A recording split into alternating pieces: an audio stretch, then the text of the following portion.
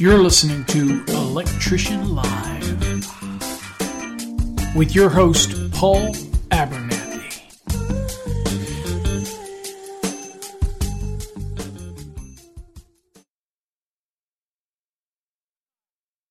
My mic on. Oh, look at that. I forgot to turn the mic on. We were jamming in the background and just did not do it. Hey, everybody. Welcome to another episode of Electrician Live. Oh, look at that. I got audios going everywhere. Check it out. We have all kinds of feeds here in the studio, and as you can see, I kind of look whited out because we got brand new lights in here. So I've got everything running to make sure that we're doing okay. I want to welcome you to tonight's show. Again, my name is Paul Abernathy, and I want to welcome you to Electrician Live. We come to you every week on Saturday evenings at 8 p.m. Central Standard Time. We talk about all kinds of topics. And you can call in during certain times of the show. As you see the number scrolling across the top of the screen. Also, you can use Skype if you want to as well to call into the show. If there's a topic that you want to talk about. What's up, Benjamin? Thanks to coming to the show tonight. Interesting topics tonight. For those that are following over on our podcast, again, a lot of times I talk about things and I reference things and they might be on the screen for those that are using the video option. So again, at all times, you can always watch on Electrician Live, the website. You can watch there as well. You can call in. Or if you want to chat with us, then you want to go over to the YouTube channel and you see the actual address right up here in the top left of the screen. You can join us, chime in, add your comments, and can call in if you want. If you want to call in using Skype, then it's just simply the ticker MasterTheNEC. Got to have Skype to do it. But we have a phone number that's also set up for when we have a call-in segment of the show. And I'll tell you when that takes place. So, a couple things first. I want to let everybody know that the stickers are in. As you can see, unknown one. That's a little early in the show to be talking about TikTok right now. I'm not there yet. I haven't had any beer and I haven't any wine and I'm just not into the TikTok right now. We'll talk about that in a minute. So anyway, all of the stickers are in and so they should be going out to you very shortly. So that's good news for all of those. And if you want to know how to get your stickers, we'll talk about that later in the show. All right. So hopefully by now you've told all your electrician friends, you're spreading it around on the job site.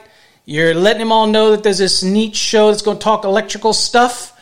And make sure that you send in your topics, because whatever you want us to have a show about, it's up to you for what we want on the show. Now, of course, as we get further into this, the topics will change, the guests will come, and I might get into some deep stuff about the trade and things like that.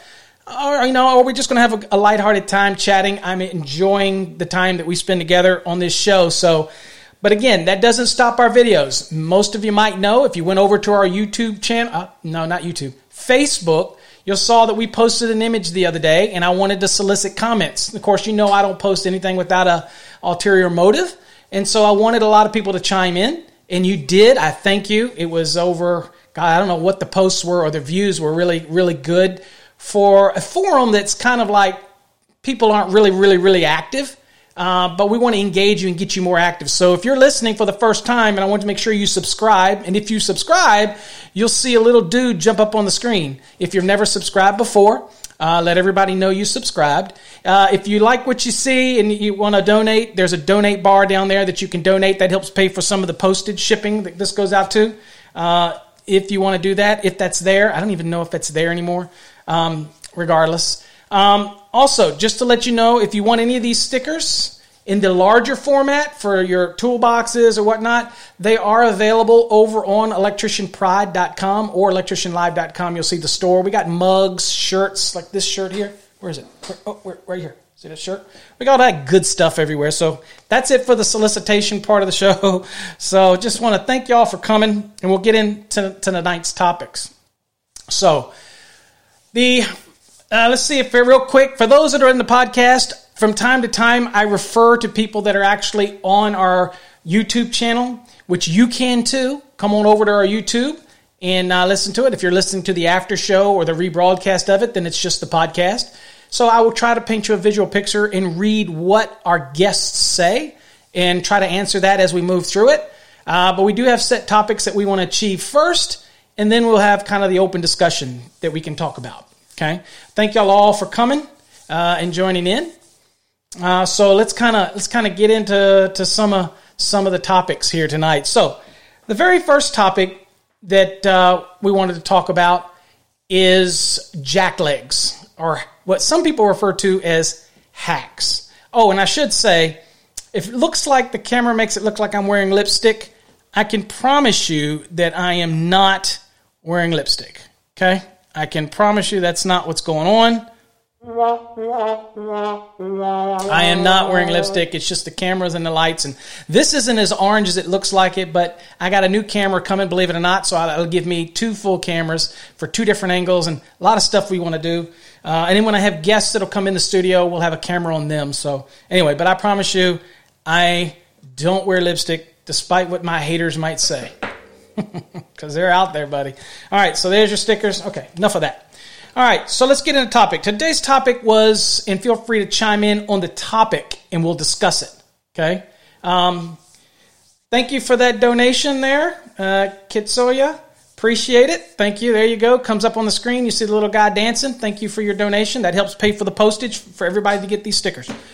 Okay, I didn't know that was still there, but I appreciate every one of you that does. All right, so jacklegs. Hacks. That's a term people use, hacks. There's a distinctive difference. And I'm sure you don't want to be labeled a hack. Nobody wants to be labeled a hack. My believer is, last show we did, somebody said, what do I think makes a, and I will get all the comments here. I will scroll up and get them all, trust me, so don't worry about it. They're still there. I will get them in that part of the show. But people ask me, what's the difference between a hack and a jackleg and somebody that's just incompetent or ignorant? All those terms can be thrown around. When I refer to a jackleg, that is somebody that literally doesn't follow any rhyme or reason to why they're doing an installation. They could care less about whether it's safe or not. They don't really care. They're out the dollar. They want to get the dollar, and they do it. And that's it. And they'll do it, and they'll cut every corner known to man, okay, or woman, and literally just put it in because they want to get in and get out. That's it. That's a jackleg. That's somebody that should not be in the trade. They have no pride in what they do. Okay, now, a hack. A hack is somebody that kind of knows better, that should know better, but because of they either don't care for who they work for, or they work for somebody and they feel they're not treated right, or whatever it runs into, then they turn around and simply do crap work. So there's a jackleg who might not even have a license, but a hack tends to maybe have a license, but they don't really care. Okay, so to me, they're pretty much synonymous. I see a lot of installations. Now, something that's occurred to me is there's people out there that might be just incompetent. And they're not labeled as a jackleg or they're not labeled as a hack. They just don't know any better. So they will get into an application where they'll just do something and they don't know that they're not doing it right. And so they come across honestly, they really just don't know. And you have to feel sorry for those because you're like, okay, well, I'm going to have to teach you something because you really don't know. It's not like you know and you're a hack, or you know and or jackleg really don't care either or. So you just do it anyway. So I've seen people, what I like to say, MacGyver all kinds of applications because they really just don't care at all. Okay, so they fall into the hack and they fall into the jacklegs. And so there's electrical contractors who passed an exam. They go out and do work. And depending on the state you're in, they hire certain people and they take zero pride in what they do. They just slap it in. They just don't care. They can fall into jacklegs. If they're licensed, then they're a hack. And they really just don't give a darn about what it is they're doing at all. They just don't care. That's painful to me to watch because I take so much pride in the electrical industry that I think you should do everything that you need, that you should do to make it right. Always doing the right thing means a lot to me, that type of thing. So, again, everybody's got their different concepts of hacks or jacklegs, but I'll give you an example. The other day, I went on a call, and you might have heard me talk about it. And I use this as an example to give you my interpretation of what this was. In many states, the low voltage applications don't have to be licensed. It's the voltages when it's over 50 volts, depending on what state you're in, or whatever it is. One state, it's 90 volts, and whatever it is. And when they get into where they're dealing with the application, and your licensing is required. But I went to a job the other day that there was the entryway into a subdivision, and the lighting wasn't working. And, they say all of a sudden it stopped working. In my mind, I'm thinking it was the landscapers done cut something. It was low voltage, although it was a transformer there. It was a 14-volt secondary side AC. So it wasn't AC to DC. It was an AC to AC, but it dropped it down to 14 volts. And so I thought maybe the landscapers cut it and whatnot. So I went around, and it was going to cost them time for me to troubleshoot it. It just wasn't working. So they said, hey, we called the electrician that installed it, and they use that term loosely. And he said he doesn't have the time to come fix it because he's so busy. But he's more than happy to answer a question if anybody has a question about it. So I said, okay. It was a weird layout, and looked like when I started looking at the wires, there was dead ends, and I knew there was a tap somewhere. And so I said, let's call the guy. I said, you saved me time because it goes across the road, and there's multiple expansion joints, and all of them were filled with the tar material. So we called the guy up, and he literally was saying stuff, and he didn't know where it went. He didn't know anything. He didn't remember any of it. But just weeks before that, he had great conversations with the HOA about the intersection. And he ended up telling me because they didn't pay their annual fee to maintain the system, that he really wasn't going to help anybody. He didn't really care. He didn't care that it didn't work because they weren't calling him back. Well, they did call him, and he was too busy. So anyway, when I got into it, I said, fine, dude. I'll find it myself. Don't worry about it.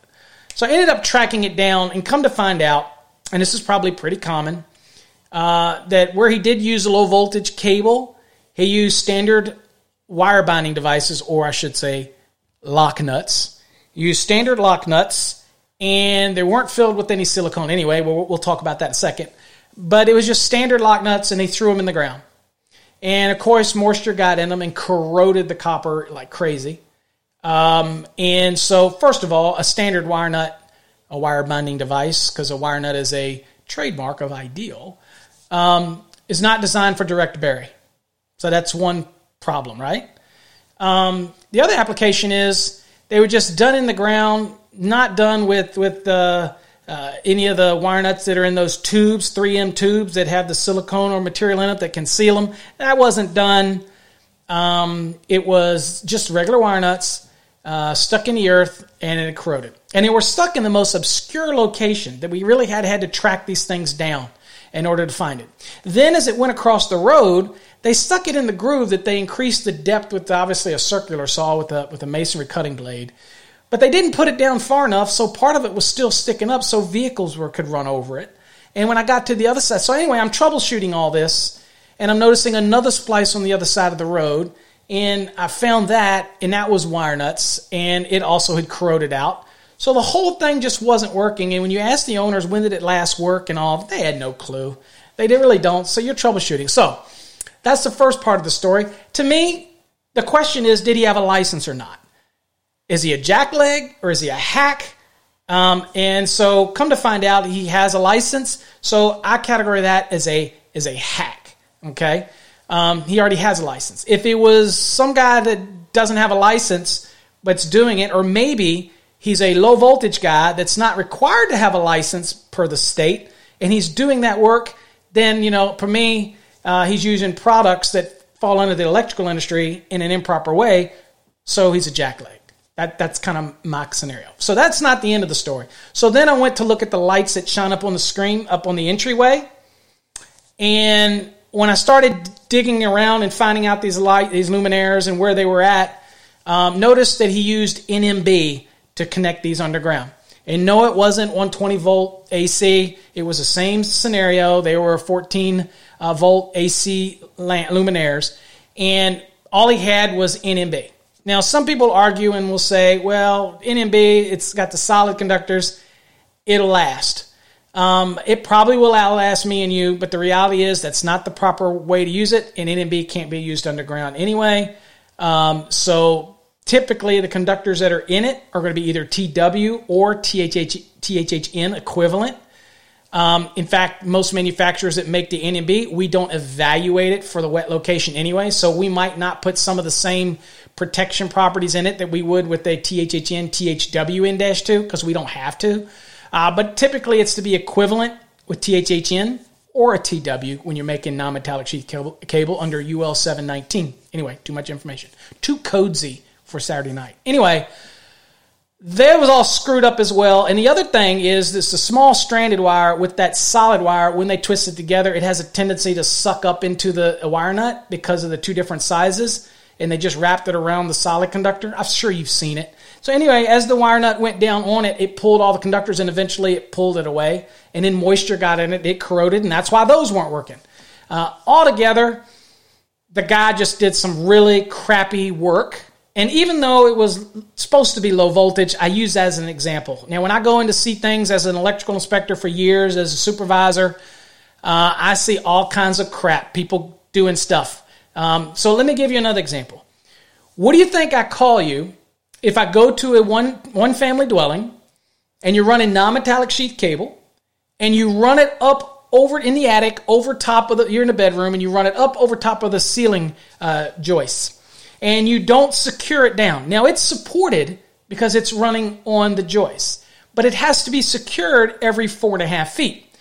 Now, I routinely, as an inspector, used to go to job sites with a stick. You know, it wasn't to beat the electrician. It was there so that I can push up on wires. Okay? So, again, the code is the code. It's required to be secured and supported every 4.5 feet for non-metallic sheet cable. If you didn't secure it, then I was going to turn you down. Or you could run up it real quick and put some staples in it or whatnot and do it that way. Okay? So, to me, that's not a hack. That is not a jackleg. That was incompetence. Now, he knew he probably had to have those supports and secure, and he knows 334.30 of the National Electrical Code. He chose for time to not do it. And so, to me, you know, you have to determine whether or not it's again, incompetence or ignorance. Okay? I don't think it's ignorance because he knew. I think it's incompetence. I mean, whatever I said earlier, I don't know. But anyway, that's the kind of things that I don't call jackleg. I don't call hack. You might call it differently. So with that said, let's see if we have any comments here. So if you're listening to the podcast, I'll read the comments so that you can kind of get the flavor. Of course, you guys that are listening on the podcast, you can always go and watch the rebroadcast of this episode so if you can see, because all of the comments will be posted on the screen and you can follow along. Let me see if I can catch up for a second on some of the comments that we have. Again, okay, Unknown One, what are your thoughts on the millennials' new TikTok challenge? That outlet challenge, that's stupid. But all of that millennial crap is stupid to me. I mean, it's like eating the Tide Pods. Stupid. All right, anyway, good evening, everybody that's following along. Danny, thanks for coming in. Okay, Danny said, I didn't see the image in the watched your YouTube video on it from this morning. You watched the audio broadcast from this morning. The video, Danny, is up there now where I talk about that image that's on our Facebook page. And I'll talk about that probably a little later in the open comment section. Okay, but it's up there now for you to watch. It's about an hour long. I tend to have a tendency not to be able to do anything less than an hour lately.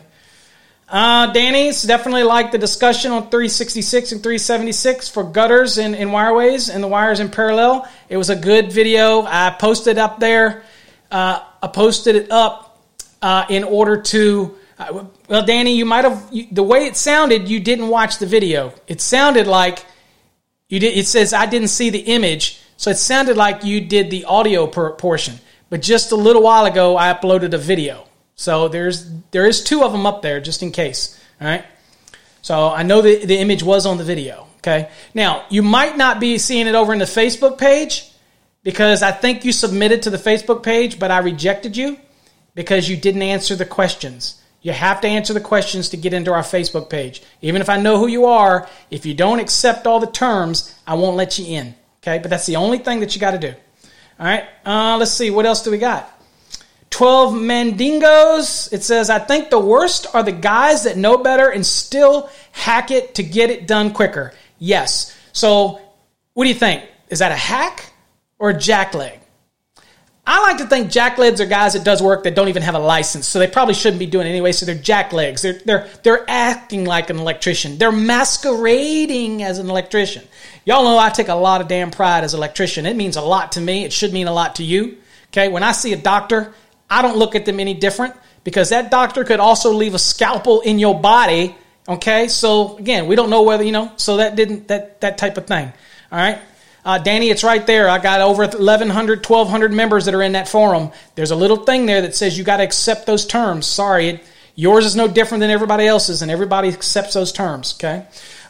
So anyway, I take it as a lot of pride as an electrician. But don't worry, Danny, you can go reapply. I'll let you in. But you gotta check the little checkbox that says you comply. All right, so again, there's, you could be an electrician, you could be the worst, you could be the best, same as a doctor. Okay, doesn't matter if you're first in your class, you're last in your class. Okay, it's what we do with it afterwards. Okay, is what means the most. Okay, but that's a good example of what I would call electrician that just does crap. That's a hack. If you're not licensed and you're trying to do something you really shouldn't do, you're a jackleg. That's my opinion. All right, if you just do something that's outside of your realm or your scope, like you try to do PV work and you're not a PV guy, then you're doing something because you're incompetent. If you know better and you do it, then you're just ignorant. I'm using a lot of daggone terms tonight. Woo, okay, anyway, thank y'all all for coming. Wow, good turnout tonight. Bring your questions. Let's see here. Remember, we're going to try to stick on topic, and I'm going to keep looking at the timer here to make sure we're on topic. What's the next thing we got is Troy. Welcome to the show. Electrical work is to delegate to Slack. Maybe they need a different career. Absolutely. If you can't do it the best, or you can't do it with all the... Look, when I go to the job, I don't care if I have a bad day, I don't like my boss, you can always quit your job. You can go to work for somebody else. Man, they're hiring electricians all over the place. I remember, like I said, I've been to jobs where the guys, the electricians, are bad-mouthing the company they work for. And I'm like, you better not do it on one of my jobs, and you shouldn't do it. Keep it to yourself, because you have the option to quit. Now, there's an episode I did a couple weeks ago that says quit or get fired. I believe you should quit, but don't quit unless you have something else lined up. Just go and do your job. You know what I'm saying? Take pride in it. If you're worried because you're not getting enough money, maybe you're not carrying yourself, or maybe you're doing stuff that the owner or whatever's looking at it going, yeah, I'm not going to invest in that person. I don't know. Don't thumbs down me. I'm just giving you some thoughts there. But you're right, Troy. If you're going to slack off, somebody gets hurt, you need to get out. Go do something else. Danny says, I had a journeyman that used to complain that I wasn't listening because I would try to follow the code on securing E and B. Yeah, so you're going to get... Here's another thing. I'm going to tell you all something real important. Never take what somebody... And I tell this to people all the time. Never take what somebody tells you as gospel. Always verify. Even if it's a trusted source. And I would like to think to y'all that I'm a trusted source. Go look it up yourself. Be sure. Don't take what somebody tells you. Otherwise, you need to look it up and make sure that you feel comfortable with something. Okay? And that's important. So again, stay dedicated to the trade to do that. Augusto, what do you say here? Can we call an electrician to a person who doesn't know code? What will be that person to you? Okay, so I guess you're saying, Augusto, I guess you're saying is, okay, first things first. I don't call a helper or an apprentice an electrician. That's just me. I don't think they've earned that skill yet. They're in a study. I'll give you an example. If you're not into masonry, you won't get it. A mason, okay? You have an apprentice or entered apprentice. You have a fellow craft, and you have a master. I like to, whether you're a Masonic or not, I like to equate that mentality. An entered apprentice is learning, a fellow craft is practicing, and a master is mastering the craft. And we're doing this every day in the electrical trade. Apprentices and helpers are learning, trying to absorb that knowledge so they're not ignorant. You're not going to know everything. You're not. And it's okay to be ignorant. That's not a negative thing to be ignorant. Incompetent might be, but ignorant isn't, because we can be ignorant of a lot of things. That's why we have to thirst for knowledge, so we're not ignorant of certain things. I don't mean that to be a degrading term from that standpoint.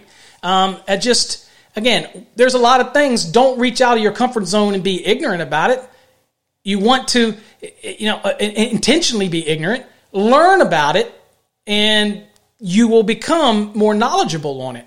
Okay. Now, incompetency is a different thing. Trying to do something that you're not trained to do, you don't know how to do, and you're just doing it, you're going to hurt somebody. Okay. That's a different thing. So I use all those terms loosely, but you use them how you want to use them. But that's how I do it. Let's see here. Caleb, funny, I just had this discussion with my foreman on Thursday about the staples. He is convinced it's every 6 feet. The staples are supposed to be secured into the THHN, and was saying I was wasting staples. Well, maybe he's 6 foot. Maybe he's a commercial guy who was running metal clad cable, which is every 6 feet, and he got confused. Okay, so maybe that's what it is. The best thing that I can tell you, Caleb, to do is you literally show them it in the code. Point it out. Say, look, non-metallic sheath cables secured and supported 12 inches from a box, unless it's a 2 1/4 by 4 box, and then you want to, with no clamping, then you want to secure it within 8 inches. Okay. But if it's a normal, like 2-gang box, 3-gang box, things like that, you go up to 12 inches, or you secure it and support it every 4.5 feet. Okay. And that's 334.30. So just show it to them. And if they don't take it from that point in, what can you do? You can't lead a horse to water. You can't make them drink. But, so anyway. So you know what, though, Caleb? Those arguments on site, if you do it constructively and not in a demeaning way, but having a conversation, I find it when I used to go out to the job site and talk to electricians and engineers, I talk to them. I don't talk down to them. I don't take them as I'm talking up to them. I'm having a one-on-one conversation. And I find that even with electrical inspectors, you got some that might have the chip on the shoulder. You might have, some that their way or the highway. That's fine. But if I talk to you person to person, man to man, respected person to respected person, then and I have to show you why I'm saying what I'm saying. And then here's the thing that most people don't do. Once you tell you what, give me 2 minutes. Show it to them, and then don't say anything. Say, you've read it, you see it. What do you think? And let them respond, and don't interrupt them. Just let them respond. Because the moment you respond back, it becomes a tit for tat, and then that doesn't go anywhere but downhill. Okay? They like to have this confrontation. There's some people that just love it. And I never did that. When I went to job sites and I'd have a conversation, I'd say, well, let me tell you something. Give me a few minutes and let me explain to you. And I explain it, and then I would shut up. I'd go, what do you think? And I'd listen to them. And sometimes what happens is that element of silence, that element of attention, and that's what people want, right? When you're talking to them, they want your attention. So give it to them and let them prove you wrong, okay? But don't do it with your book closed, okay? Don't try to get an argument and you don't know what it is. How you like the stickers on the book? Check that out. Mafia, baby. Anyway, so be prepared in your argument. Make sure you're right. Phone a friend. You can always call me, text me, whatever, and ask your opinion. That type of thing. All right. Let's see here. Let's go on. I didn't see the option to join. We'll go check it out again, Danny. It'll be there. And again, we're talking the Facebook thing, and that's Master the NEC Exam Prep Forum. Let's see, Caleb. I quite happily called him an idiot. Well, that's not going to get you anywhere, Caleb. What is that? Something I take pleasure in, considering he is older than me. I still have my job, and he doesn't. Oh, would he lose his job because of that? Okay. I don't know. Let's see here. Danny states, for those that are following along on the podcast, Danny's posed a question. He says, I have a helper that wants to take the lead over his journeyman. You know what? There's an episode I did a couple of weeks ago, Danny, a week or two ago, whatever. It talks about leaders and followers. And if you identify, if this helper is trying to take over the journeyman, we have to, you as the owner or you as the one in charge need to micromanage that. And I hate to say that because I hate being micromanaged, but you need to look at it and you need to say, is this apprentice or this helper have leadership qualities, or is what's coming out of their mouth accurate? Because if it's not accurate and he's trying to take over, then you nip that, okay? You nip that and you have this little talk with them about it. But if what's coming out of their mouth is viable, it's truthful, and you're able to listen to it and go, then what you have is a potential leader in the making. And I wouldn't want to squash that thing that you have with this person, because this person could end up being amazing, right? And so I don't want to squash that, because I'm always looking for leaders, right? And we need leaders and we need followers. So you have to cultivate that. But I definitely, a helper does need to know their place, but there are some extremely knowledgeable helpers. And I know some helpers that have been helpers for 30 years and they have no desire to be an electrician. They find being a helper. They've maxed out on what they can make. They're happy and they're very knowledgeable. So some of the stuff they have to share will actually be beneficial. Let's see here. What else do we have? Caleb says you're the best. Thank you, Caleb. I appreciate it. Troy, soon as you leave a job, hacks and jacklegs will blame you for their mistakes. Absolutely. There's always, when the guy's gone, you're going to be the one they blame. They don't think about maybe there's a reason you left. Maybe you didn't want to work with the hacks and jacklegs anymore. But remember, in my opinion, and that's, Kevin, that's only what you missed is this discussion. Hopefully you'll go back and watch the first part of this on the replay up to this point. So look at the timer and see where you're at, and you can catch up then. But we were talking about jacklegs, hacks, and incompetence and ignorance and how they all play together. But in that case, Troy, the jacklegs probably don't work for the company. Those are probably hacks. They are licensed, or maybe are licensed, I would assume. And they wait till you leave, then they blame you because you're an easy target. You're not there to defend yourself. And that's going to be anywhere, because that's easy human nature for people to want to blame other people for their ignorance, their hacks, their whatever they do. It's easy to pass the buck. Let's see here. Let's see. Desmond, welcome. He says, is there a certain way you color code your NEC book? We'll talk about that. I'll pick up on that maybe, Desmond, or remind me when we get to the open comment section, because I want to kind of stick on topic tonight, what we're talking about. And that is, we were talking about hacks and jacklegs, and I kind of think we might have beaten that into the ground. Let me see if there's a couple more. David Jones, what do you got? What do you think about people hiring apprentices to do a journeyman's work?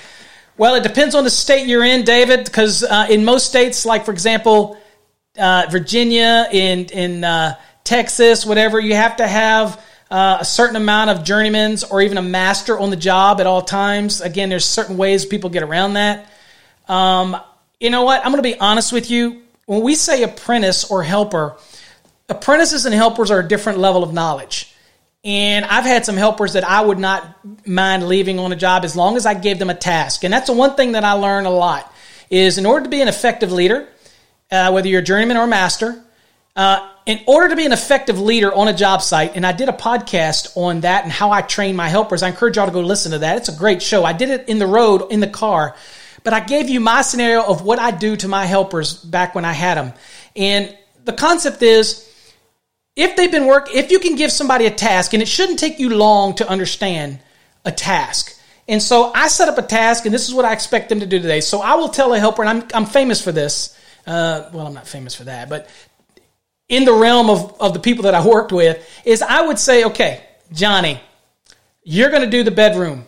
I need you to pull a 14-2 from there to there to there to there to there to that light up to the luminaire. A home run's coming in right there. When you get that done, you come and get me, because I'm doing something else. All right? And he comes to me, I will walk over and say, okay, great job, or you need to do this. And while I'm doing that, I'll say things like, now remember, when you bore these holes through these framing members, that I need to make sure that you're directly in the center. I want to make sure that you're not less than 1.25 inches from the edge of that bored hole to the edge of that stud on either side. Doesn't matter what the exterior wall, it doesn't matter. I need to make sure you're in the middle. And you know what, Johnny? Since you're my helper, I want to make sure that you drill those holes in a good line. So whether I've showed you how to use the extension on my Milwaukee and hold it at your knee, or I tell you what, I'll run in there and I'll have a stick and I'll have a certain marking on it, and I'll go down with a Sharpie and I'll mark the line on each stud. You might say, well, God, it takes you ever for Paul. It doesn't. But that's what I do early on to teach my helpers. Now, down the road, I don't have to do that because my helpers understand what I want, and I'm training them to be what I need them to be. And slowly, I'll determine whether or not they're a leader or a follower. And they'll get more responsibilities from that time. So there's some states that you cannot let the apprentice do the job. And so you really, David, have to look at the state you're dealing with. But I have had some apprentices which are really good. And as long as I give them a detailed task, a very specific task, then I'm okay with it. Okay? I don't know that I'd leave a helper on a job by himself all day. So if you're asking that, probably not. Okay? I would be against that. I need somebody with knowledge and experience on that job site. Estrada, I'm a apprentice since 1996 in Houston. Okay, so you've still an apprentice. You've been one since 96. So again, you haven't had a desire to become a journeyman or become a master in Texas. Masters, the only difference between a master and a journeyman. Now, I will tell you, in Texas, it's kind of unique. Master electricians in Texas have the same rights and abilities to design high-rises as an electrical engineer.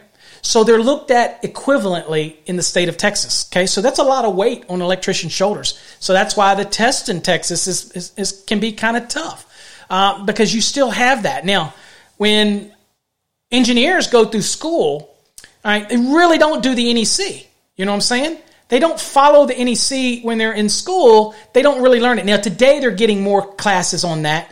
But in the past, when I went through my schooling, they didn't really have any National Electrical Code classes. I learned all that early on when I told you before, 16, 17 years old, taking night classes while my other friends were out partying. I didn't. You know, maybe that's the problem today. Maybe that's why people don't want to party with me. I just don't know how to party. But at the end of the day, I was so dedicated, and I love this trade. You can call it whatever you want, corny. I don't care. I love it. If I did, I wouldn't do these things, and I wouldn't have podcasts and videos, and I'm certainly not getting rich off of it. You can promise that. I don't quit my day job. Trust me. But again, I enjoy what I do, and I enjoy helping you folks learn if I can help you learn. And if I can learn something in the process, I love it. I want to learn too, you know? So anyway, but keep at it, Estrada. Keep at it. And at the point you want to be a journeyman or you want to be a master, you call me up. I'll help you out any way I can. Okay? We have classes. We'll help you. Let's see. Danny. Oh, Estrada, love your work. Thank you. And for those that are listening over on the podcast, again, these are questions that are coming in on our video feed. One thing that's unique about our podcast that nobody else does, and I can tell you this, everybody else, a podcast is a recording that's played later. We do what's called a video cast, and we do a podcast. So you can listen live to the video and watch it, and you can listen to the podcast live, all from electricianalive.com, which it's streaming right now. Or you can listen to the podcast from that website as well, if that's all you want to listen to. Or you can listen to it later. So it is unique. And hopefully y'all like it, because I don't know of anything else out there in the electrical industry that's doing this. So give me your topics. If you want me to do it on a location site, I'll pack up this gear and I'll go somewhere. If you have a job and you're in Texas here, close enough to me, and you want me to come out to your job site and do a video and in a one-on-one with you, get in touch with Brittany. Just go to our contact page on Electrician Live and send us the information. If I got any guys that are within an hour of McKinney, Texas area, I'd love to do a show on your job site. I don't take videos on my job site because of my customer base. But if you get that kind of permission and we can go there, I'd be more than happy to do that with you. Let's see here. Danny, he does have the potential, and I think it's great at some point. He does lack knowledge, and I try to inform and correct. That's good. He says, I don't want to shoot him down. I think he will make a good journeyman. Absolutely. Then you're doing the right thing, Danny. You're coddling him along. Personally, I would probably take the journeyman aside and have a discussion with him and say, hey, buddy, our helper is a little overzealous. He's learning. Indulge him. Try to teach him. Don't get frustrated with them. The moment that you get frustrated, you come to me. Frustrated. Take it out on me. I'd much rather my guys, when I was on the job, rather than have them argue, I'd much rather them wait and gripe at me later. I'm an open book. People can argue with me. People can tell me their problems, right? But it's much better than me having two of my guys arguing on a job site and the owner comes up. Or they get into a knockdown, drag-out fight because they have difference of opinion. I'm not paying you for that. I'm paying you to get the job done. And I'm paying you to do it right. I don't want you to be a hack. You know what I'm saying? I don't want you to be that. I don't want to say the incompetence part because you know that I'm only a phone call away. Paul is always your get-out-of-jail card. You can call me for anything.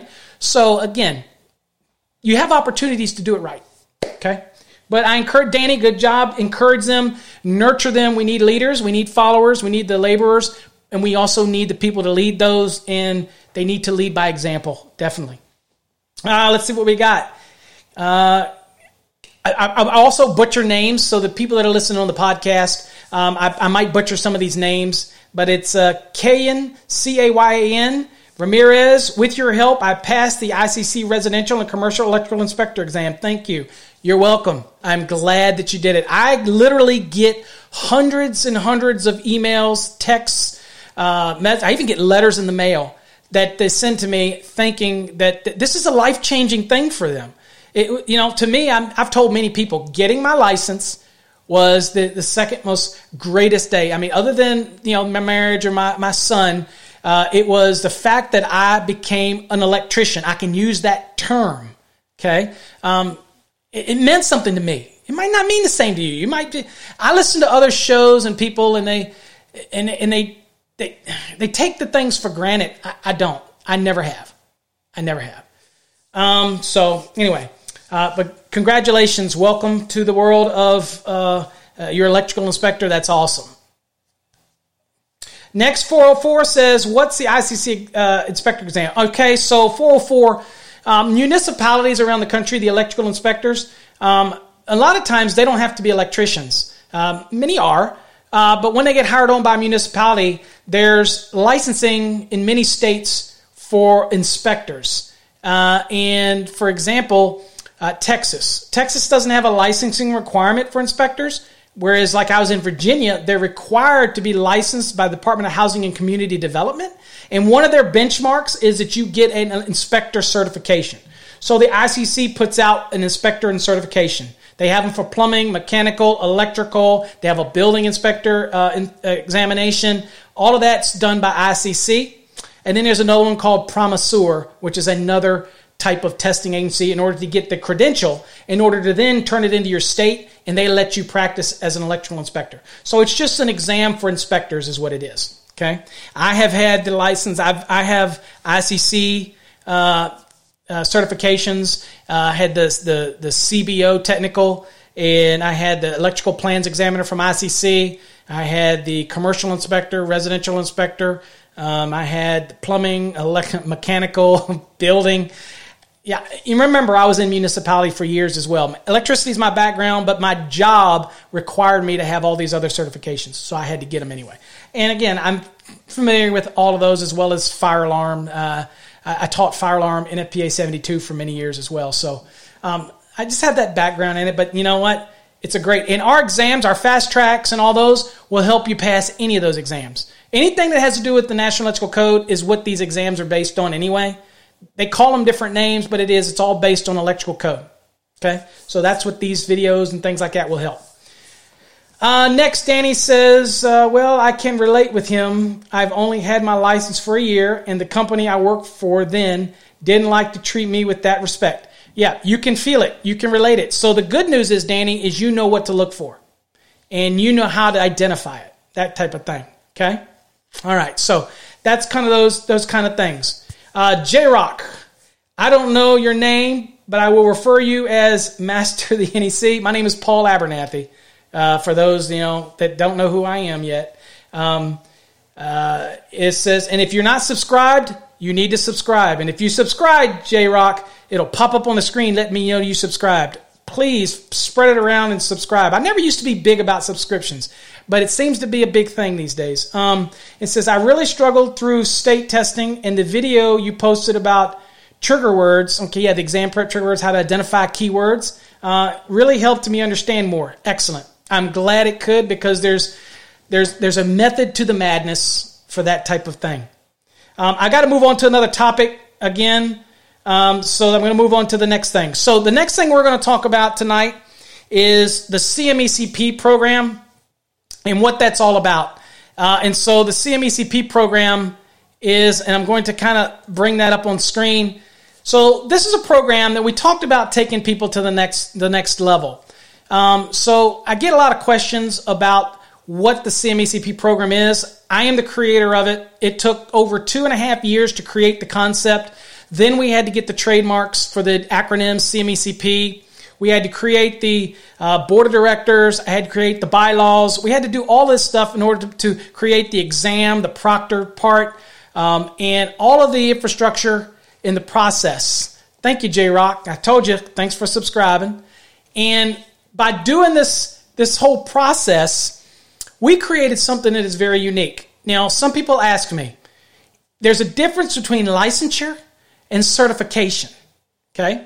Now, the CMECP is a totally voluntary thing, no different than NFPA's certified safety professional concept. Okay? It is no different. The only true difference is on that one, it's much easier to get. You take an exam. Here, you not only have to take an exam, but it's multiple stages, and there's coursework that's required. So when you get a CMECP, you can take it as pride because you literally are a select group that had to go through the process. And it is a 6 months process if you're a master electrician. And you have to be in order to go through the initial course. Now, we have an apprenticeship version, which gives you a year, but you have to be a master by the end of that year, and then you kick into the requirement to get your CMECP. That means you then go straight into the 100-question proctored exam, and then you go into the actual 5-on-1. And there's a time limit on that because you're already a master. So those are just going through the motions at that point. But really, there's a difference. So if you're on the fence and you're not a master, you're a journeyman, then you can take the apprentice one and you get a whole year. But then once you do, but you have to become a master by the end of that year. And you're going to use our course to do that because the course that's in part of the CMECP program will help you pass your exams, any exam. Okay?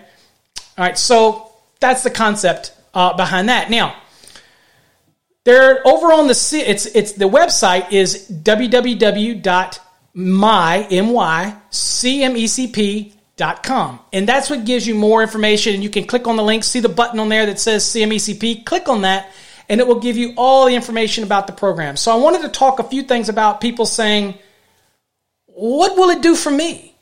Maybe it's just Paul doing a money grab. I hear that from time to time. Well, look, if you look at the system, a program, you get the program and you get all of the benefits, the ability to market the CMECP after your name. You get posted on the website. You get to utilize it for a job promotion, job advancement. And again, it's a voluntary program. But it tells your employer, and it tells people that you're putting it on a resume, or whether you put the logos on the side of your truck and your competitor doesn't have it, it's how you market it. So I'm all about marketing and how you market stuff. So I market to people, look, if you hire me as a CMECP, I know the code. I studied the code. I didn't just pass a test, okay, to get my license. I took my game to the next level. Now, you can agree with that, and you don't have to agree with that. Nobody's twisting your arm to be a part of the program. Nobody is. This is totally voluntary program. At some point, we're hoping that it's going to be a program that will get certain types of accreditation around the country, but we're not into that right now. We do know that the only people that can use a CMECP acronym behind their name are people that have been given the right to do that because of their lifetime history and verified through our board of directors, or they earn it. And I can tell you that you have, as a master, you have 6 months to achieve it. And it is not the easiest thing in the world. So when you're done, you will feel exhausted, but you will have accomplished something. And that's what I set out to create. So when people say, oh, this is just a Paul self-certifying aspect, I'm not going to argue, but it's backed by a corporation, not just Paul. It's backed by Electrical Code Academy Incorporated, and I would venture to say it's backed by the company that produces literally the best exam prep software program in the world. I will argue till I am blue in this face that there is no other exam prep program like our Fast Tracks, bar none. We take the backbone that's produced by Cengage and we enhance it to be our own. And also, guess who grades all of those competency reviews at the end of each unit? Yours truly. I grade every one of them and I give you feedback to make sure you're understanding and learning the National Electrical Code. Well, as part of the CMECP program, we're already going to take it for granted that you have the skills because you got to be a master. So other people say, well, you know, the CMECP doesn't test your skills. The reality is I'm not here to test your skills. You had to meet a certain number of hours to be a certain level of electrician, a master electrician, or electrical contractor, for example, in a state like Ohio, which doesn't have masters. So the equivalent would be electrical contractor in a state that doesn't have a master's license, right? So if you qualify, you already got the time in. I'm not here to question your time. What I'm here to do is to enhance your knowledge of the National Electrical Code. And that's what this program is designed to do, all right? And so we have a separate forum, we have a separate content, all these type of things, and I encourage you to go look at it. But if you're one of those guys that say, it's Paul just wanting a money grab, go look at the cost on the program, and you'd be quite surprised. And let's do that. So here you see the apprenticeship.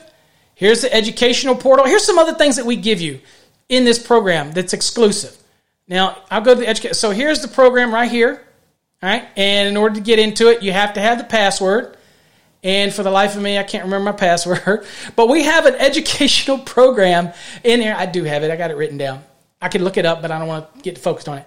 But in there, we have literally hundreds and hundreds of courses on business management, all types of things, that communication skills that are free to you.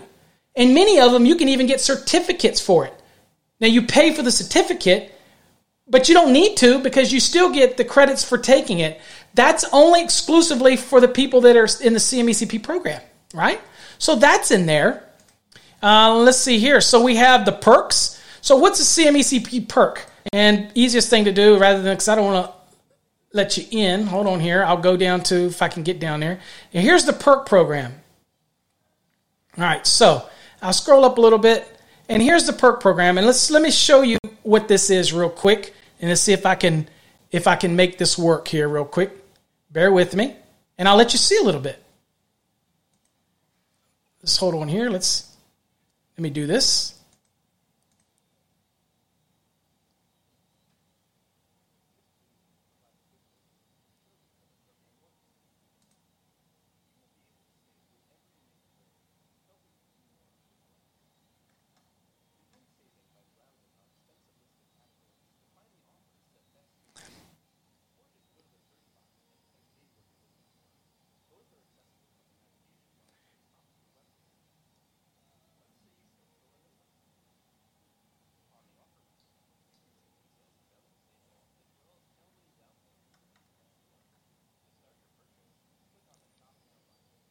I don't know that. I don't know if the audio is working on that. I probably should have checked that up front. I don't know if somebody can tell me whether or not they heard the audio on that. But basically, the process is the perks, which will pay for everything. So people ask me, is there a cost to get in the program? Yes, and it's very minimal cost for what you get. But part of the program, you get access to these perks. And in these perks, anything you buy, for example, I buy movie tickets for my kids through this program. And I get local tickets to the movie theater for hardly nothing. And yet I get perks for it. And I get discounts that you can't get normally. Okay, yeah, Danny, I guess the audio, I didn't have it synced into the audio coming out, and I apologize. But so I'm going to explain it now. In that program, you're shopping for things that you would already buy, trips you would already take, anything that you would already do, you use through the portal. And the amount of savings that you get literally will offset and pay for your entire CMECP program purchase. It literally has worked, and many of them have done it before. As you see right here, as a member, you get discounts on computers, electronics, dining out. There's a lot of coupons when you're going out to restaurants in your area. There's all kinds of things that discount movie tickets and employee buying services and corporate cell phone rates. And Look, there's so much stuff that you get in this program, but that's just one element that you get as a CMECP. What we're trying to do here, and this is what I'm trying to explain to people, is when I do this type of program, is what I'm literally trying to do, and let me take it back to the home, is I'm trying to create a course that literally pays for itself, okay? Trying to have a course that literally costs you nothing to be a part of. And that's what this is all about. And so we have so many opportunities here. If you use it, it will pay for itself, okay? So that's included. I'm giving that in there as well, okay? So not only do you have the educational portal, which, to be honest with you, has literally thousands of courses you can take to broaden your knowledge or get your employees. You can share them with your employees. That's in there. We're giving you that portal, okay? Plus, we're giving you the ability to save on anything that you might buy already. That's in there as well. It's up to you to use it. I'm not going to twist your arm to use it, but that's in there. You also get access to a private forum where you can ask your questions and only other CMECPs can see it. All of that's part of this program.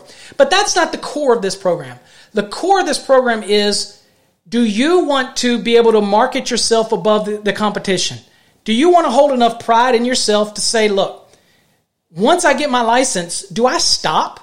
Do I stop at my education or do I keep pushing forward? That's up to you. I can't force you to do that, and this program is not forcing anybody to do that. This is if you want to get involved in it.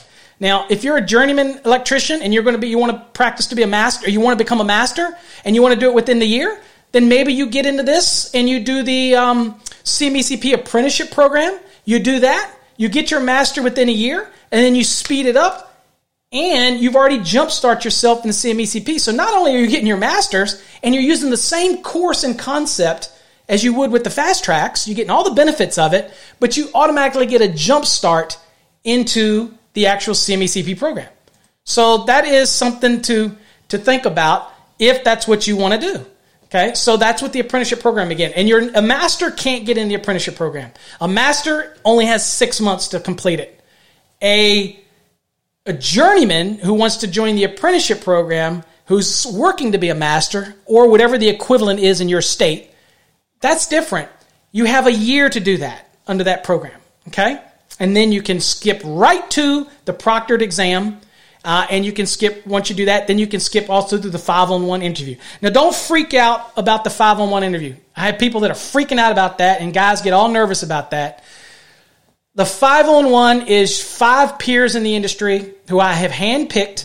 I am not one of the 5, okay? I have 5. I mediate it, and they will ask you a question live on camera, and you have to answer it. Now, you answer it to the best of your ability to what they wanted you to answer it, not what the other 4 guys or girls say. You only have to please that one person that's asking you the question. And trust me, we do not allow the questions to be, whoa, there's my dog going crazy again. We do not do the questions in a way that it's trying to trick you or stump you. You've made it this far. You've learned the code. You've taken the 100-question exam. You've passed it. At that point, then, at that point, you've already gotten to this stage. They're not there to trick you up, but they're there to test your knowledge. Now, here's the good news. Of the 5, you only have to answer 3 of them, of the 5, to their satisfaction. Now, I am the arbitrator. If you answer the question and the guy that you're answering it to, the reviewer, doesn't like that question, but I listen to it, I have the full rights to override. Because I might say, well, theoretically, they answered that question adequately. And that type of thing. And I have the ability to override. I do not override during the actual interview because you won't get your results during the interview. You'll get it after. In fact, the person that's doing the question to you is not going to say. Now, a lot of times I've had the guys get excited and go, yeah. Well, then you got it right. So, it's different things to think about with that. But there's no other process like it. So you can downplay the CMECP all people want. You can say that it doesn't mean anything. I can tell you right now, I got 2 certificates over there on the wall that say we have trademarks for it. And if you go look it up online for those trademarks, you'll see that there are trademarks in the area of education and learning. That's the area that they're in. So we put a lot of thought into this program. We're not twisting anybody's arm. We're not certainly trying to make a killing on it. We're trying to help people take their game to the next level. Why? Because if I'm going to be a supervisor, or I'm going to be a foreman, or I'm going to be an owner, then I need a certain level of knowledge, because you know what? I don't get paid to do things twice. I get paid to do that once accurately.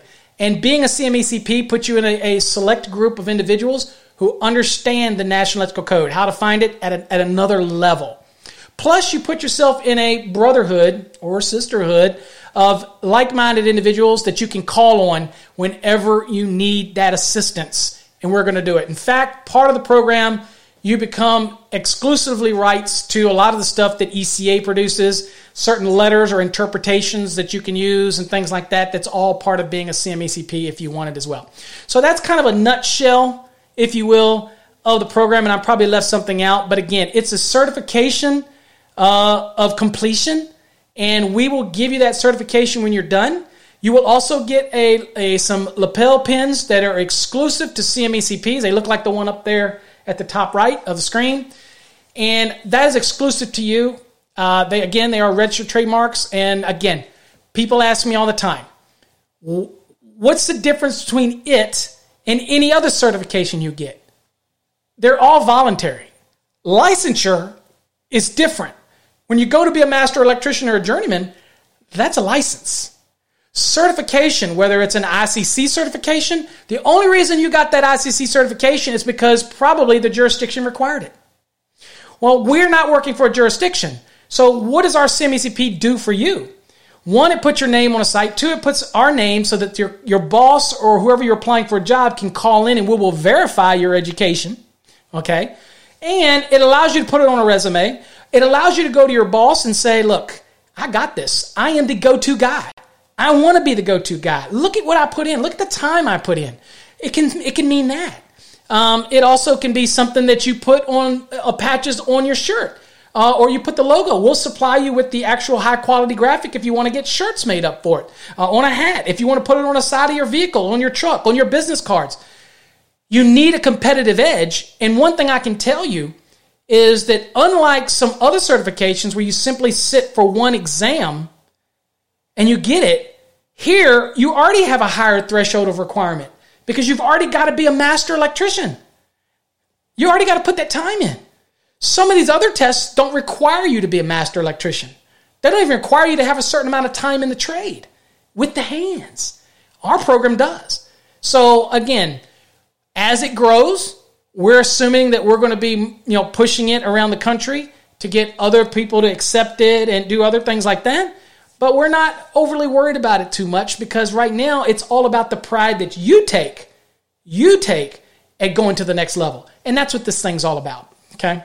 So do I have any questions on the CMECP program? I thought I had some. So I'll look back here and see if I've got a few. Let's see here. Caleb asks, can an apprentice work on high voltage with the master electrical? I'm not sure what you mean because an apprentice isn't a master electrician. So, and you know what? Let me come back to me. I'm not sure I follow your question. But again, working on something that you're not comfortable with is probably going to be incompetence. You really shouldn't. An apprentice doesn't know enough to work on that. Now, if you're in the utility industry, they have a different name for that, and they might be working with higher voltages. But most of the electricians that I know, they'd be just working with 600-volt systems or 1,000 and less, and very limited over 1,000. But there are really some good unionized associations that have what they would call apprentices that are doing some higher voltage applications, but they're generally under supervision and they do a lot of site training. So again, it's a pretty formalized training that they go through.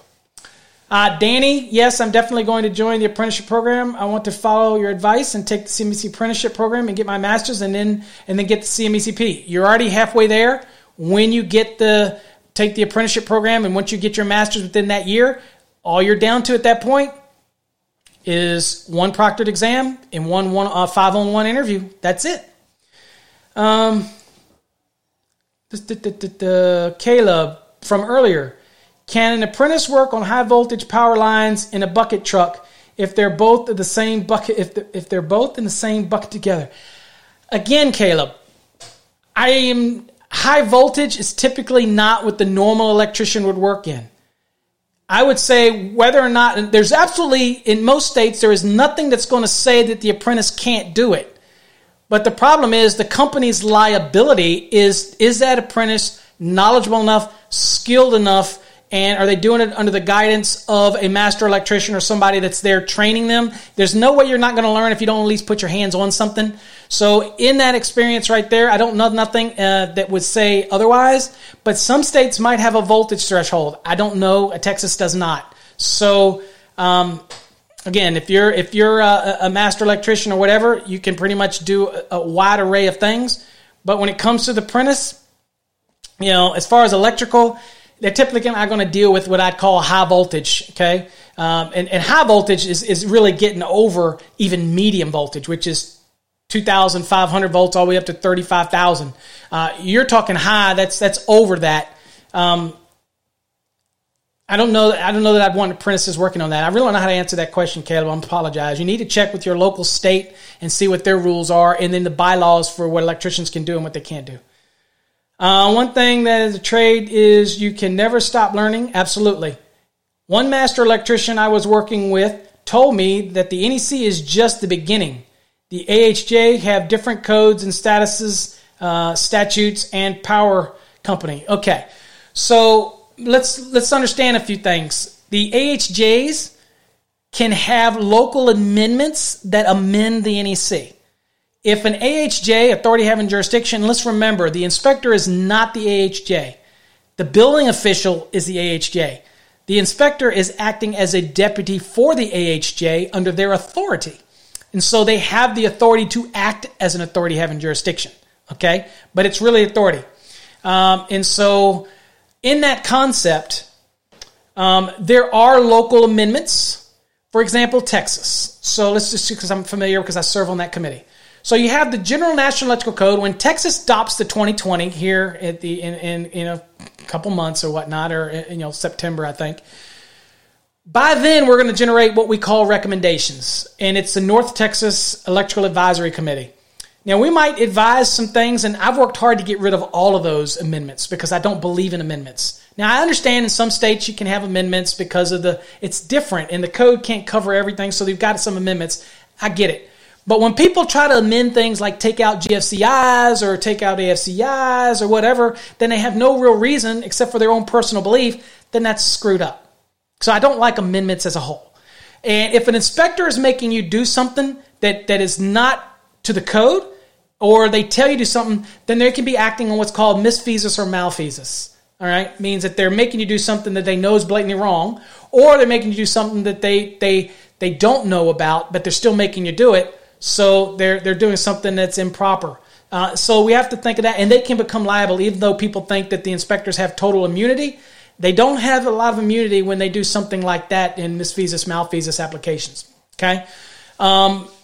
So at the end of the day, yes, there are other rules. For example, power company. In Virginia, we call it the Blue Book. Yeah, the Blue Book might have some rules that you have to follow and be aware of, but they're not the NEC, which is the basic rules. But the NEC is not an installation manual. It's slowly becoming one, but it's not. All right? So you just have to follow the rules, and you will learn the different. Now, we talk about other standards. Okay? Yeah, it is the starting point. But remember, once you get your license, that really is the gateway to learning. Because an apprentice or a helper learns enough to pass the journeyman. Now, they don't know the same as a guy that's been a journeyman for 30 years, but they know enough. They're minimally competent to hold that license. Then the learning becomes, because you get to now freely do things with your hands that the state is okay with. And you start to learn. You're learning all the principles as an apprentice or helper, the right from wrong, current flow, all these things that are important. Now you're moving to the next stage. So the licenses are simply a bar you have to cross. They don't take the place for the hands-on, okay? And they're not meant to. I've had people say snarky stuff like, the guy teaches code because he can't do it with his hands anymore. That is the stupidest thing I've ever heard. Everybody has to know code to get from point A to point B. You still had to do it with your hands, and we all got it the same way. We all had to put in the same type of hours to get where we're at. Nobody's given us a license, okay? We earned it. Just because we understand the importance of the National Electrical Code shouldn't be demeaning in any way. And so once you get that journeyman's, now you're starting to study and you start picking up some of that other knowledge, and then you're ready to be a master. Then once you become a master, remember something. You are the minimally competent master electrician. You don't have any knowledge yet of a master. You're minimally competent because you passed the gateway exam. Once you move up into the master, then you start to learn. And then you will learn there's other standards, there's other codes. And you know what? As a journeyman, your master should be teaching you these things. Remember that leadership and follower, cultivating leaders? All that stuff is important. And I think in our trade, people forget that. And I watch the videos of people on job sites, journeymans and apprentices, acting like a jackass. And I wonder, I'm like, you would not do that on my site. No, I'm not a stick in the mud, but I take too much pride in this job. And you got to have fun, but it's a job. And you want to take it serious. Okay, enough of that. What other question do we have? Yes, you still have to keep learning. Let's see here. Which of your courses can be used as CE hours towards a journeyman card in California? Absolutely none of them. None of my courses are pre-licensing courses. None of them. Because most of the courses require hands-on hours in conjunction with courses. None of mine. All of mine are to teach and enhance your knowledge of the code. That's what they're trying to do. Now, I do have a residential. I do have a commercial. I do have an industrial course. I have a motor control course. I have a grounding and bonding course. Those are designed for people who are transitioning. Like if you're a residential guy and you want to learn commercial, that is the book to help you transition up to speed, get you up to speed quickly. That's what those kind of books are. Now, they do teach code in them, I should say, so you'll learn a lot of things about code. If you're a residential guy and you have an interest in commercial, we will teach you the code stuff while we're teaching you the common general practices in commercial. All of those are available, and I encourage y'all to go look at them because those courses are awesome as well. In fact, the residential one is massive. Massive. Okay, but we have them all. But no, they are not designed yet. We haven't reached out to do that. That's a lot of paperwork, and I'm going to be honest with you. We don't have the budget to pay for that kind of requirements to get those things reviewed in all these states. Okay, and I can tell you California would be the last one. Not that I'm not that I'm anti-California, but I'm just saying that'd be the last one. No disrespect, but it'd be the last one I go after. Of course, they have Title 24. That's another standard that you have to learn if you're going to work in California. So yes, you have to keep learning, and that's what working on the job means, to keep learning. Okay? But no, none of them count towards CEUs. Now, we do have continuing education credits on our website through partnerships. So if you go to our website and click courses, and you highlight over it, you'll see at the bottom, it'll say CEU credits, and you can get your license, and I encourage you to do that because that helps us because we don't get all that money. We get 50-50 split on that from our partner, but every little bit helps so that we can continue to produce things like these stickers and give them away and other things. I've got some other giveaways that we're going to be coming up with in the next couple months that I want to give away, so we want to make sure that you get all those things. Let's see here. What else do we got here? Oliver, do you have to go to Texas to partake in your programs? Absolutely not, Troy. All of them are online. MasterTheNEC.com. They're all available online. MasterTheNEC.com, and you can get anything you want. And again, now, Danny, we do have CEU credits. You just have to go and look. I don't know all the states we have because, again, it's a partnership. But simply go to our website, over the courses, go down and click on CEU credits, go to that site. You'll have 3 boxes you fill out, and you put in there your state, what course you're looking for, and blah, blah, and it'll tell you whether or not you have whether we give CEU credits for that. I don't know them all right off the top of my head. Now, I give CEU credits when I do physical courses in over 30 states, but your company would have to bring me there, and I do a private course because some of the stuff I do are closed doors for companies. Like I'm doing one in Ohio next month or 2 months or a month, maybe next month. And that one is open. If you're in Ohio, you can go to it. I'm not sure exactly where it is in Ohio because I don't check the schedule. Brittany handles that for me. But I'm going to be doing a class there that it is open, and you can come get CEU credits in Ohio for that one. But other than that, usually mine's are closed. Okay, they're private courses. But our courses online, the regular courses, they are just there to expand your knowledge. That's all. You will get a certificate of completion when you finish, and maybe your state will accept it. You can submit it and see, but we didn't formally seek for any of that. Now, if you're an engineer, our courses will give you credit because you can self-certify. It means you can turn in your PDUs. So if you go through the course and we see that you completed it, we'll send you a certificate and you can turn it in that as well. So if you're an engineer, they're pretty loose about that for engineers. Less about electricians. They have to be pre-approved courses. Maybe in the future we'll seek that out, but right now it's not in the cards. We don't have enough manpower to do that at this point. PSI says the passing rate for the electrical exam in Texas is 37%. It's very low in Texas. So if you pass it in Texas, congratulations. It went from a one-part test to a two-part test. I was part of the reason that changed.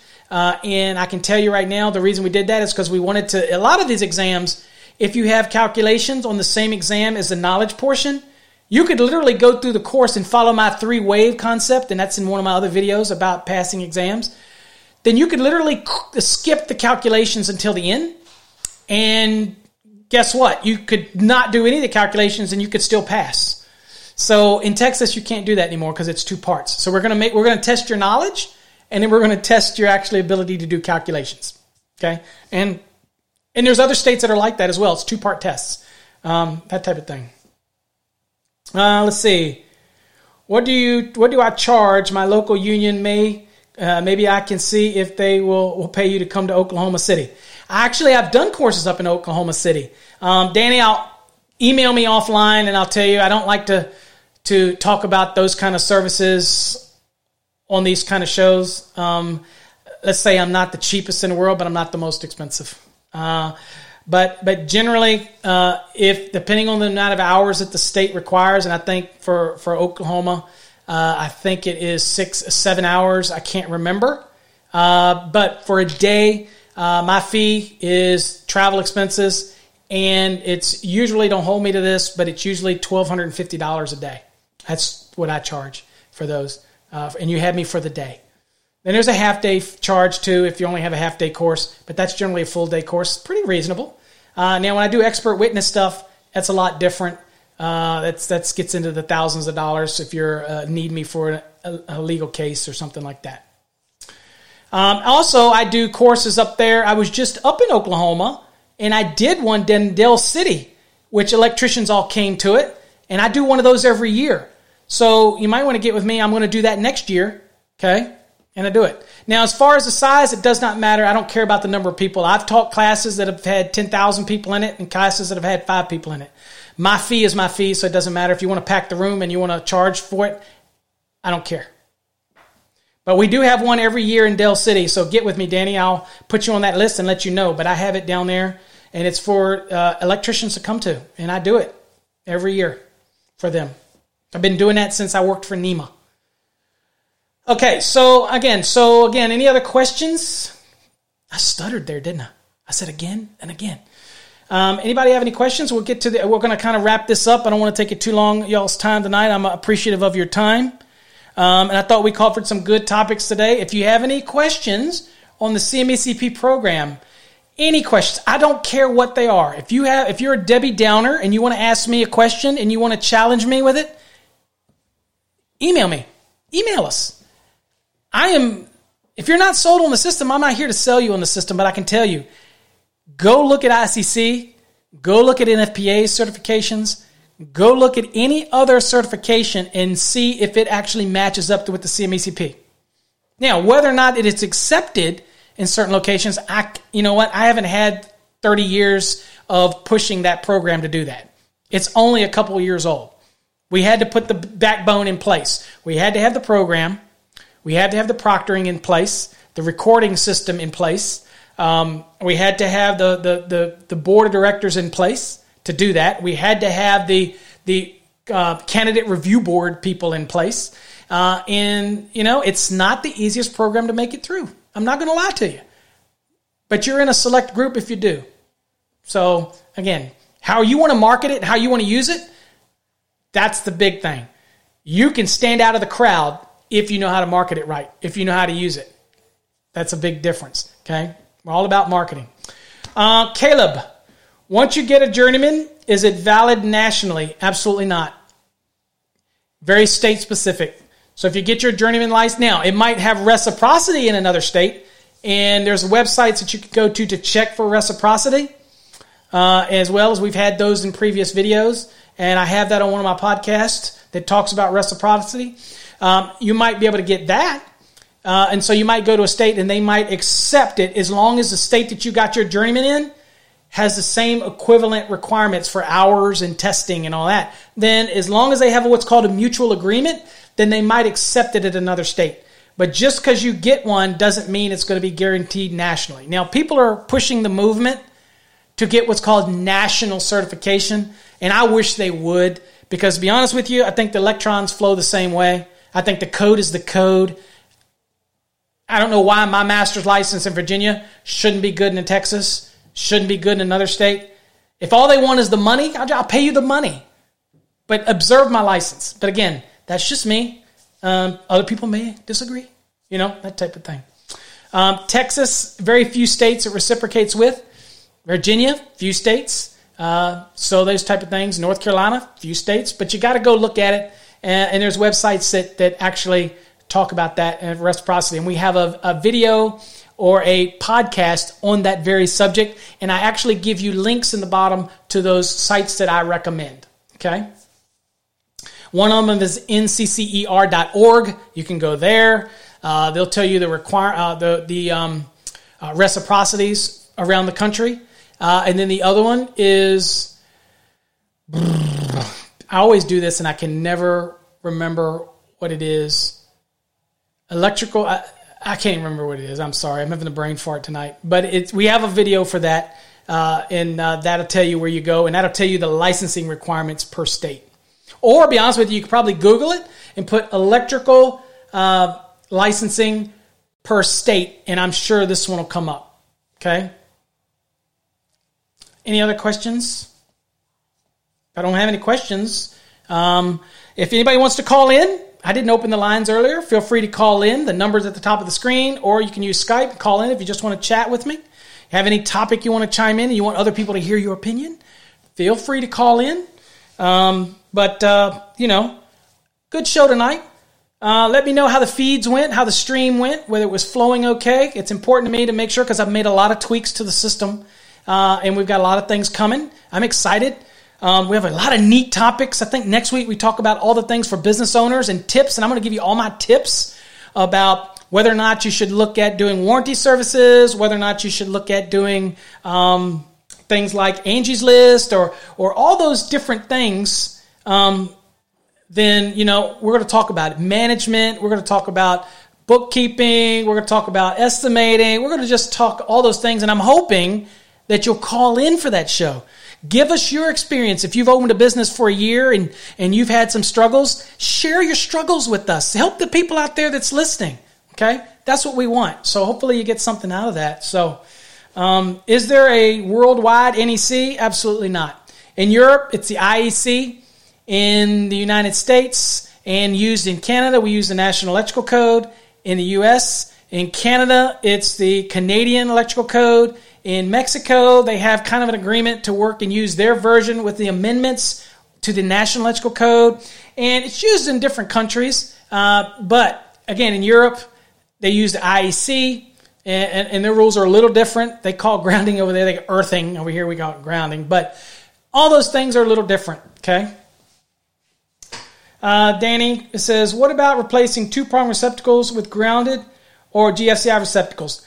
All right, so that, Danny, is in 406, and it talks about the ability that if I have a two-prong, I have some allowances here. If I'm going to replace it, then I can replace it with a two-prong back the way it was.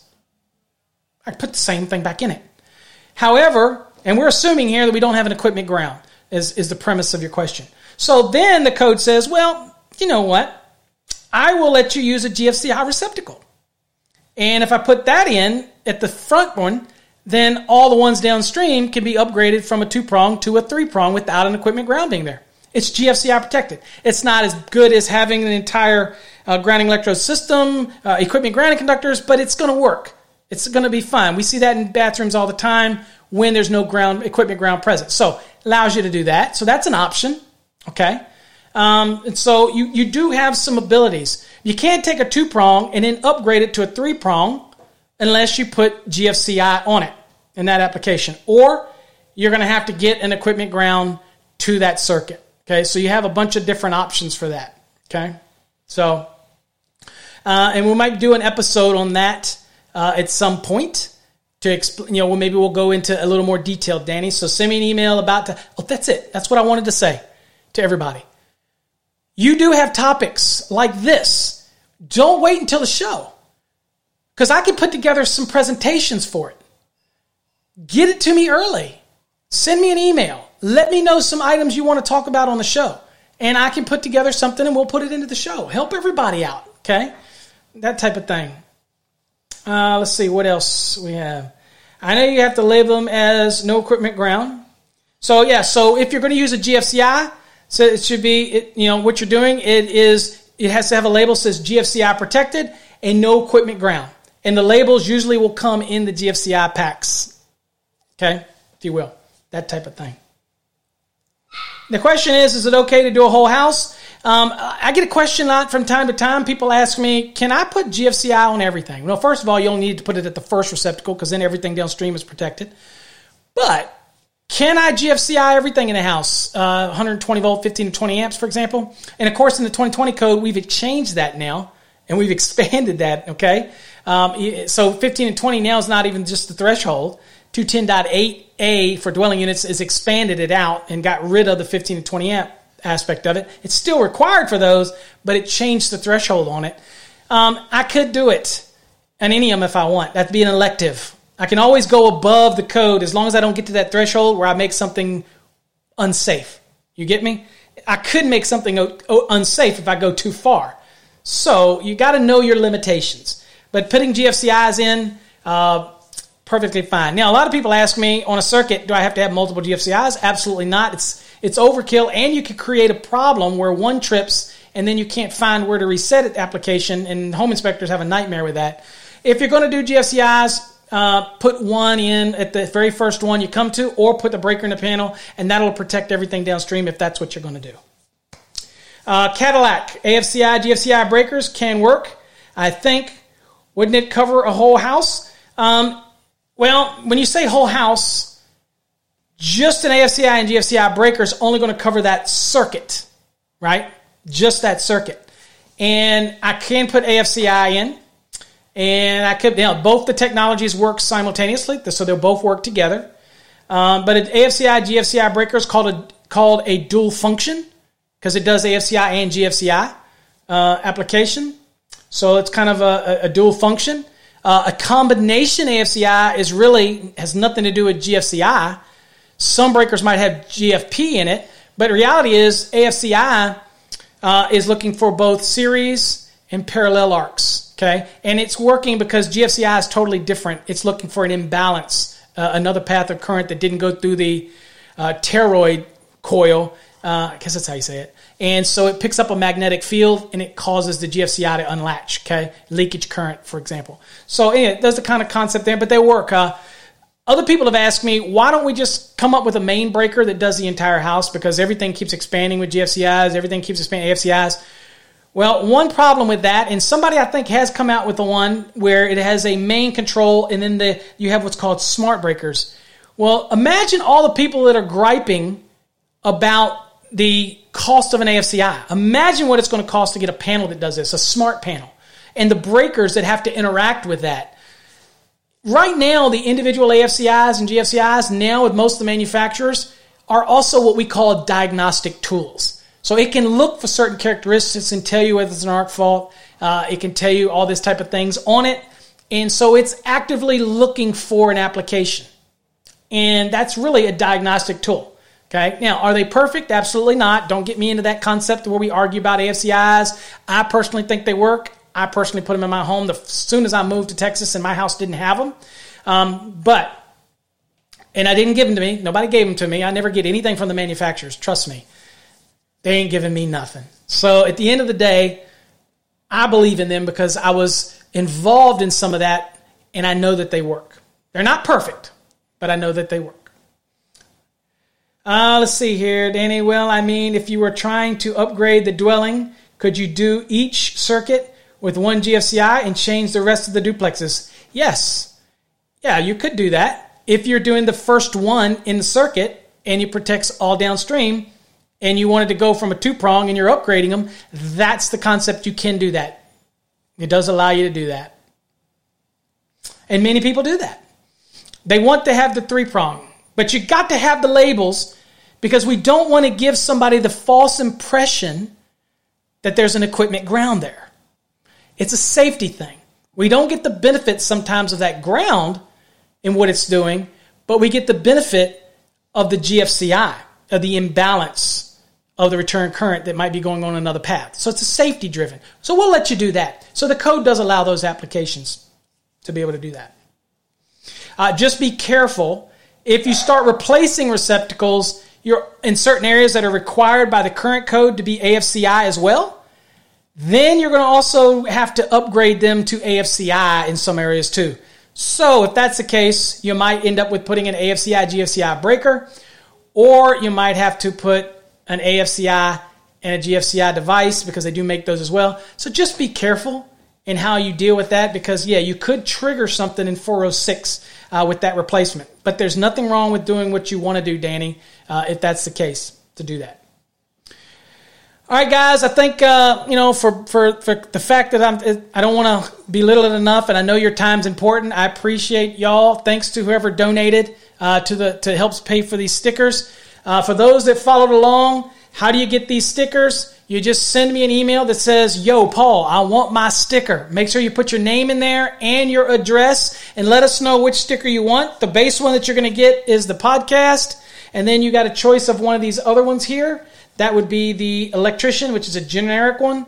The Master Electrician, if you are a master. The Journeyman, if you're a journeyman. I love this one, Electrical Wizardry. And this is the Electrical Brotherhood Code Mafia. A choice of this. You're going to get the podcast one. If you've already sent one in, don't send it in again because I got a list and you ain't going to get it again. You got to wait. I'll tell you when that's clear because if you just want more after you get them, then we'll do something after that to get you some more. But we want to make sure everybody can get them in this first batch that I'm giving away. If you want a more high quality sticker, like this one, the big one, then go over to our website, electricianlive.com, and click on the store button, and you can order. But you can also order shirts. You can also order mugs. You can also order phone cases. We have all kinds of shirts. We have all these logos are available on shirts. And I'm going to tell you what, the Code Mafia is an awesome looking shirt. All right. Lately, people have been ordering the mugs, coffee mugs. So anyway, we have all that stuff available. Again, I'm not trying to be overly cramming down your throat, but all of those things help support everything that we do, and I appreciate it. All the support you give us, and hopefully you stick with us and join us next week when we'll have another great show. Thank you all for coming, and I think I gave my thoughts on that, Danny, so I'm going to leave it there. If we need to go offline and talk about it, we'll do it, but I think I gave you my thoughts on that. It's perfectly okay. I don't have any problem with it. Lastly, I did have somebody ask me today, so I'll end on this because you're asking my opinion of things. Somebody asked me, Paul, what do you think about those new connectors that are put out by Southwire called Sim Push that you put on a raceway? They push right on it. Or what do I think about the Wagyu splices? And here's my thing. You ready? If they've been evaluated and they've been listed, I'm okay with them. You can have an opinion, but I'm okay with them. People ask me about backstabbing a receptacle. The receptacle is evaluated. If you backstab it right, and here's what people don't do. They don't follow the wire guide, okay? They don't put it in right. They don't make sure it's all the way in. They don't check it because sometimes they can put it in, and some people pull them out, put them in, pull them out, and stress it out. If you strip it right, you put it in, it ain't going anywhere. Now, has people had problems with them? Absolutely, but remember, people have problems with the screws too. They don't torque it right or they don't curl the screw right, and they do it improperly, and we get an arc there and things melt down too. I've seen it all. I have seen it all. Okay? Trust me, if there was a big problem with the Wagyu or Wago or whatever they are, I never used them, but I don't have a problem with them. If they're evaluated and they're listed, I have no problem with them. I'm not going to get into that camp where we goes bash, bash, bash. I don't have a problem with them. I really don't. So then the next thing that people ask me is, what problem do I have, again, with those push-on connectors? I have no problem at all. I have no problem with backstabbing receptacles at all. If the receptacle is listed for it and then it's been evaluated, they evaluate it. And it's okay. So just be sure you're using the right conductors, and those backstabs, they're going to be solid, not stranded. Duh. Right? That would be one of these. Whoop. Wrong button. That would be one of those. That kind of moments. All right. So just know what you're doing, and it's not a big deal. Okay. If the product is listed, it's listed. What's wrong with it? Use it. All right. That's it, guys. Danny, I requested a sticker, but I realized later I didn't give my address. Just send another one. I've got everything, Danny. I probably have it, and I haven't written it down. If you get the email, I've got a long list of everybody here, and send me another email requesting your sticker and tell me what you want. I've got other ones that have come in that I haven't put into the list yet. We just got them all in, so they'll be going out to you as well. So if you want the real high quality ones, these are okay. These are our giveaways, and they're great. And I want show some on the hard hats and things. But if you want the real high quality ones, the big ones, you got to go get them from the website. I can't give those things away. They cost too much. They're not expensive, $7.99 I think, but they're really, really high quality. Okay. Anyway, that's all we're going to talk about tonight, folks. Thank you all. God bless to you all, and appreciate you coming here and taking the time out of your day to chat with me. I appreciate every one of you. Hopefully you learned something from our courses. Hopefully if you're studying for your exam and somebody asks you what you use, think about our Fast Tracks program. It is literally, I promise you, go watch our demo. Also, one other thing that we're doing, I'm giving free demos. 30-minute demos that you can sign up for on our website. And I will log in with you using our one-on-one conferencing software that we have here, the same one that we do proctoring exams with. And I will walk you through all of the features and let you see everything, all of the exams and how it interacts. If you're on that fence and you want to know, is it the best exam prep? I can promise you, you can buy books. You can buy other snap whatever exam prep with questions. You're not going to find one that's not only have online questions, over 1,000 questions, competency review that I grade. The book is on there. It reads it to you. You can print out anything. Even when you get to calculations, you can print out the forms. And these forms you can keep forever. Print them over and over again that will literally walk you through a calculation. So if you're in business and you never have to guess at a service again because these forms walk you through it. It's amazing. And it's all part of the Fast Track program. If you want to learn residential work to the core, we have a residential. If you want to learn commercial, we have a commercial program. All the things you need to know about commercial, okay? All the little slangs and nuances, that's got like 30 units in it. The industrial, if you're commercial and you don't know industrial, we got that. You want to know motor controls? We got that. Grounding and bonding, which is one of my popular courses, we got that. I helped write most of those books as a co-author. So anyway, enough of the commercials. I appreciate you all. I'm going to let you go. Please, share about these podcasts and these videos. Share them to people. If you're on a job site, play the audio version, or we have a lot of other audio podcasts out there on our website. Just go to and listen to them. We're on Spotify. Just search for Master the NEC on Spotify, iTunes, Deezer, Stitcher, whatever you want. We're going to be there. Listen to them on the job site. Let your guys listen to it. Share them with everybody. Tell others people about them. And really, we're not a kind of, this is unique video and podcast series. We're here to teach you things and learn. We're not here to just talk crap. Okay? I appreciate every one of you folks. Till next time, appreciate you all. Stay safe. God bless.